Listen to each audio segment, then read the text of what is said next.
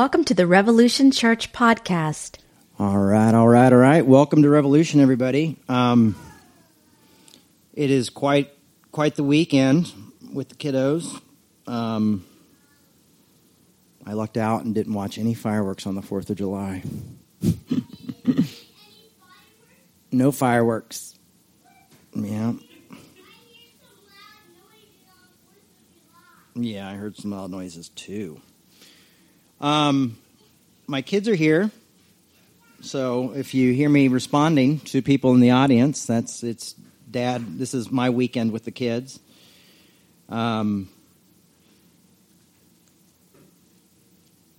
So yeah, single dad. It is bizarre. It keeps you on your feet and keeps you very tired. Milo doesn't nap anymore, so.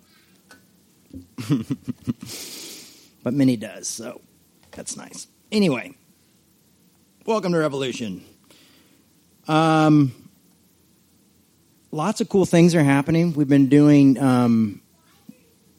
Caleb kind of put together the Revolution Instagram, and we've been introducing folks from the congregation on Instagram, have been introducing themselves and talking about why they come to Revolution. And we've also started a new podcast basically called Meet the Congregation. I think that's what we're calling it. It's on the Revolution, Church podcast.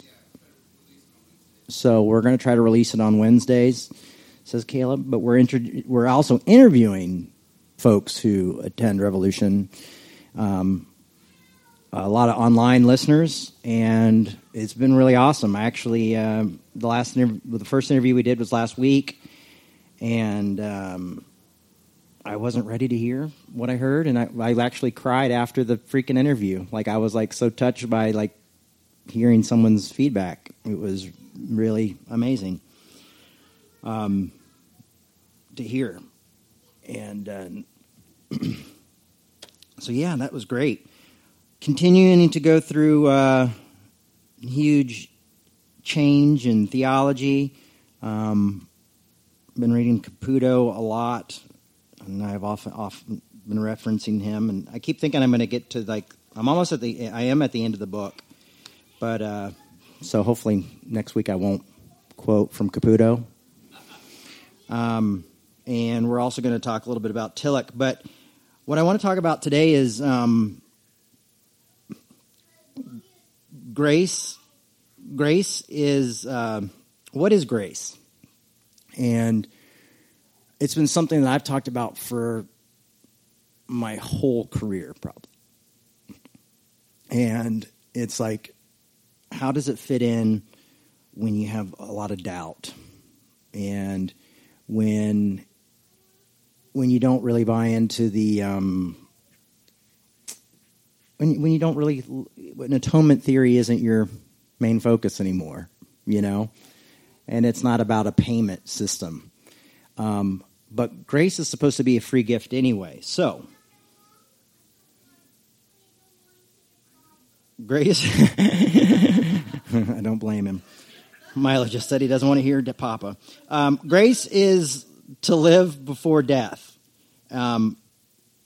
Is to have life before death, is how I've heard Pete Rollins put it.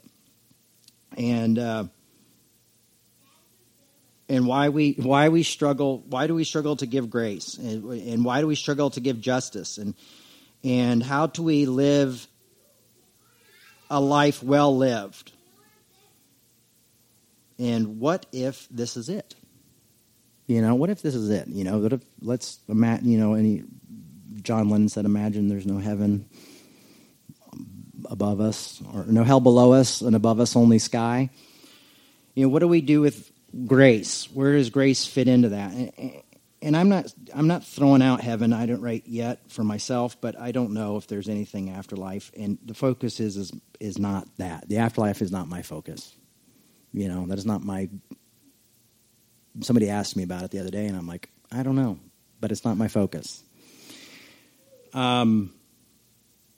Because in a way it's set up into kind of like this trade system for, oh, well, do good and sacrifice now and invest later, and you get lifelong condos. It's like this purchasing system, but grace is supposed to be free. So how do we look at grace as this free thing, as something free?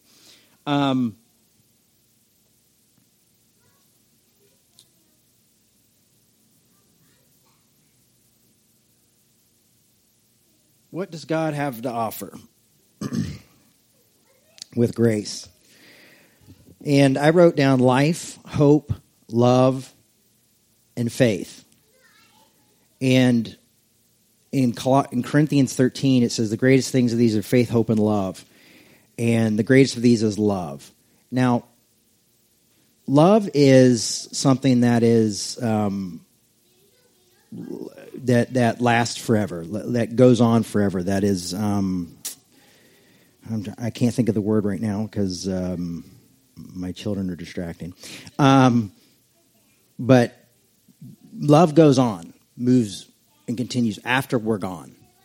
And it's one of those things that it's able for us to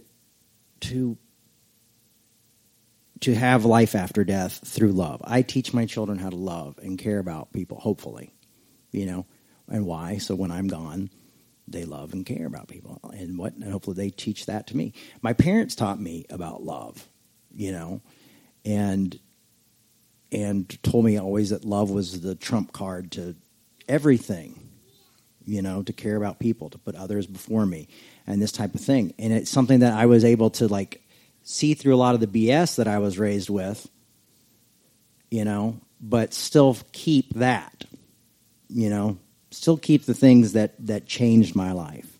The love that my mom always showed people, even when she didn't agree with people, she always loved them. Or my dad's insistence on always forgiving people when I thought he was crazy for doing that,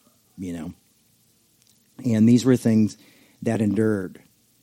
And in Corinthians 13 says, love endures all things. And I see that as a type of grace. John Caputo, in his book, Hoping Against Hope, talks about grace in a really cool way that I'm going to kind of just trying to riff off him a little bit. And then we're going to look at what the Bible says about grace. Reading from Caputo right now. The key to my self-interpretation is to treat a rose as a figure of grace, of the sheer gratuity of life without a why. The gift of grace, the grace for the gift. Now he's saying, taking out the question of why are we here? Why is this? What is this? That idea. Goes on to say, I'm dreaming of a way to emancipate grace from the grip of the powers that be, to let it flourish in free city beyond the jurisdiction of the authorities, the big men of both religion and reason, who try to bully and blackmail us in our life. So, what is this? Free grace, emancipate grace. He's saying, I want to emancipate grace as a weapon. I want to de-weaponize grace. I want to take away I want to take away anybody who tries to make it not free. And I was raised with the word grace a lot and heard about amazing grace and how sweet the sound that saved a wretch like me, but I never knew what it was. And I didn't really grasp the idea of grace until I started reading Galatians and maybe Romans and a little bit of Ephesians, until I started reading some of Paul's writings about this free gift, this thing that's been given to us and bestowed upon us, and that we made. One verse says, "You've been made holy and blameless as you stand before God without a single fault." And so I remember years ago at this Christian music festival, I said, holiness isn't anything that you can long for. It's just free. It's a gift, And this guy, come on, and started literally from the audience starts arguing with me, and so we had our little back and forth. Found out later that this was the guy who books all the speakers, so that was kind of the end of my speaking there. Yeah, 1 point for him, but yeah, because people want grace to cost something. They only really want, a lot of us want grace to be for everybody, for us, but we don't want to give grace to everybody. You know, we don't want everybody to receive grace because grace seems like an unfair concept. Caputo goes on to say, I dream of finding a place for grace, a room in a crowded city that is neither the city of God nor the city of man. In both places there are cameras on every corner, but a city of refuge. So he doesn't want to be watched constantly.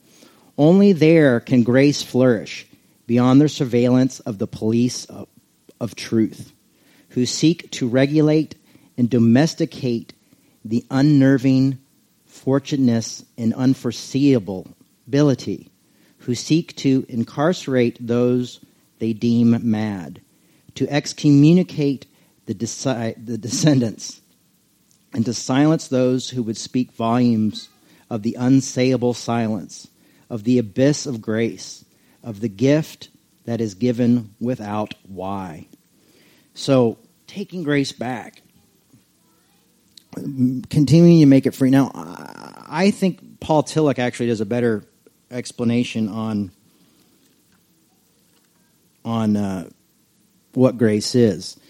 And I'm reading from Paul Tillich's book, Shaking of the Foundations. Paul Tillich was probably the 20th century's best theologian. You know, he's from Germany. He probably added, you know, he was on the cover of Time when it mattered, you know. They don't go around putting theologians on the cover of Time much anymore. But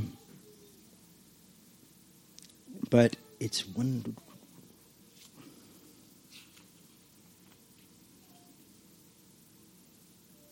of the things that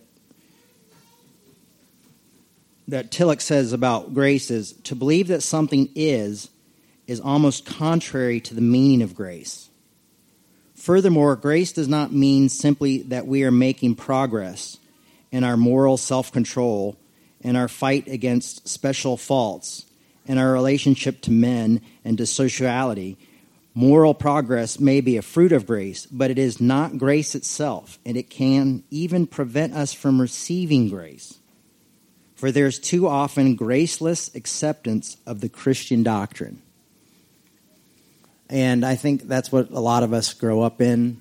A lot of people who still, why we come to places like Revolution and still seek out spirituality is we're tired of, we've experienced something that haunts us, something that follows us, something that seems real, but there seems to be this lack of grace. So we don't want it anymore, but there's still a haunting. So what is faith with grace? You know, I love that Tillich says to believe that something is almost contrary to the meaning of grace.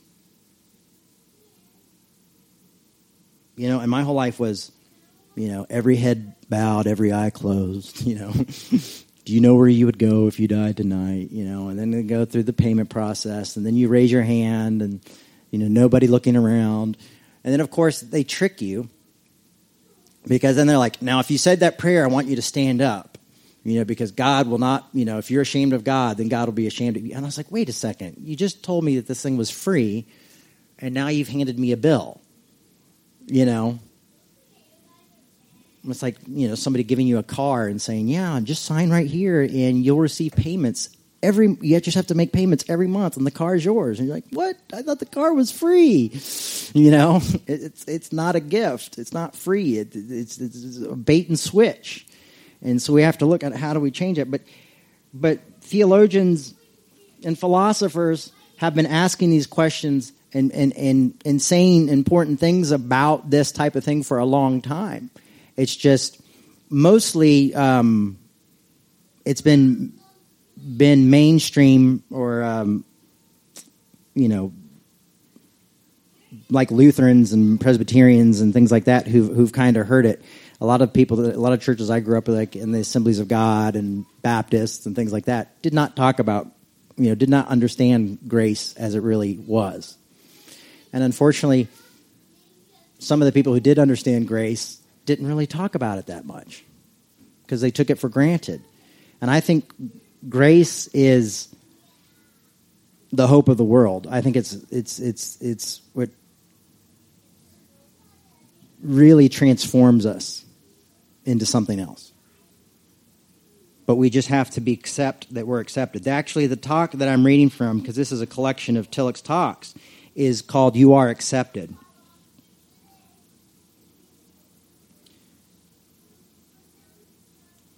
This is also another great quote from Tillich. Sometimes at the moment a wave of light breaks into our darkness, and it is as though a voice were saying, you are accepted, accepted by that which is greater than you, and a name which you do not know. Do not ask for the name, and perhaps you will find it later. Do not try to do anything now, perhaps later you will do much. Do not seek for anything, do not perform anything, do not intend anything. Simply accept the fact that you are accepted. If this happens, you experience grace. I'm going to just continue to read this because I think it's really good. After such an experience, we may not be better than before, we may not believe more than before, but everything is transformed. In that moment, grace conquers sin, and reconciliation bridges the gulf of estrangement. And nothing is demanded of this experience. No religious or moral or intellectual proposition, nothing but acceptance. So it's grace moves outside of religion. That's why Caputo wants to claim grace back. You know, now, how do we do this? I'm going to use a small example for myself of what, in a way, to kind of try to explain what I'm trying to say here. I'm just going to be real transparent for a second. But in my last marriage, there was a bit of a codependent relationship there. It's one of the reasons it didn't work out. And I kind of gave up my free will in a way. And was just like, well, you know, whatever you want to do. Okay, I won't do that. Oh, yeah, okay, do that. You know, and we just created this kind of groove that we got into that we both accepted. I'm not going to put blame on either one of us. I'm not saying she's the bad guy or I'm the bad guy. We both participated in this. But I seem to always seek out the approval, her approval. And I also did that. I started to do that in my everyday life where I sought the approval of others to say that I was okay. And over the past 8 months, I've gone through horrible grieving process, really horrible depression, a lot of things, but I'm starting to come out of it. And it's starting to feel great. And one of the things I've decided not to do is look to others for approval. So, I mean, silly things like just like going to look at a pair of shoes and sending a picture of those shoes to somebody and being like, what do you think of these? You know, should I get these? You know, which ones do you like best? You know, like, no, I'm just going to get them. You know, like, I'll do like little fun things on Twitter, like, I mean, on Instagram, like, what do you think? But honestly, I don't care. You know, it's just to be fun and have something to do. You know, I'm going to get tattooed. I'm going to do what I want to do. I'm going to listen to more punk rock music. I'm going to read more. I'm going to spend more time doing Revolution. You know, I've had a lot of people say, you should just go get another job and do something else with your life. You know, you have a lot of doubt, you know, blah, blah, blah. You're a father. This church thing isn't working for you, you know. But instead, I said, okay, thanks for the advice. I appreciate that. But you know what? I'm going to just put the pedal to the metal of the church. I'm just going to continue to move forward and do what I feel like I'm supposed to do and be who I'm supposed to be. And this is who I am, and that's not going to change, you know. And it's funny, you know, being single again and going out on dates and things like that, you know. And, it's maybe not the first date, but it's definitely something where you want to clarify, like, listen, this is who I am. And I've compromised before, and I won't compromise again. And so I think the one thing that we can't compromise on is this grace, because I think grace is that type of experience where you are like, I feel free, but I want to go back to the dogma. I feel like I'm accepted, but shouldn't I be better? But it's not about that. You just kind of have to let the transformation happen as it happens. So it is like getting over love in a way, getting over religion and letting go, because you have to mourn a lot of it. You have to give it up. You have to try to move forward. But the thing is that the only thing that really does anything, that heals anything, is time. The only thing that transforms anything is time. Come on, sweetie. Yeah. Papa's talking. I'll be done in a minute. But grace, sorry, everybody. This is what I get on Kids Weekend. And poor Caleb. But this is, this time, it took time.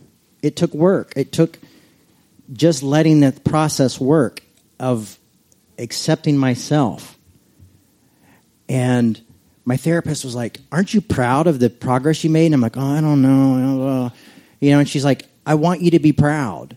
She's like, is it your religious upbringing that's keeping you from being proud, Phil? Like, you think that you're not supposed to be proud? No, I'm like, no, growing up, my parents never really celebrated me doing the right thing. They just punished me for doing the wrong thing, And that's kind of how religion was, too. And but I'm learning to be proud of myself, and that's a form of self-acceptance. And grace has always given me that. Living in that moment. Even when I thought grace was even some sort of exchange for goods or eternal life, it was still something that blew my mind. Even when I used grace and atonement theory together, it still blew my mind because people did not talk about it in the church. And it still got me in a lot of trouble talking about it at churches. Like my heresy evolved over time. I wasn't just always, I've always been a heretic. It's just the level of heresy has has evolved. So I'm a lot about, people ask me, like, somebody asked me the other day, like, how do you do it? How do you hold on? How do you do it? And I said, I just keep my hands open. I don't hold on to it anymore. So I let grace lay in my hands because it won't go anywhere else. It's that constant haunting and that constant, it's just there. I can't get away from grace. It's, the hoping against hope, if there's anything to my life spiritually, it's the spiritual parts of my life is that there's something bigger than me, that I'm accepted. But the fact is that I am accepted.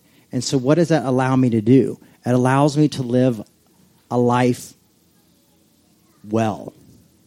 It allows me to, do you believe in life before death? I don't know. I do. So when people now say, well, what about life after death? And I'm like, what's really important right now is life before death. Living a life well. And that looks different for a lot of us. But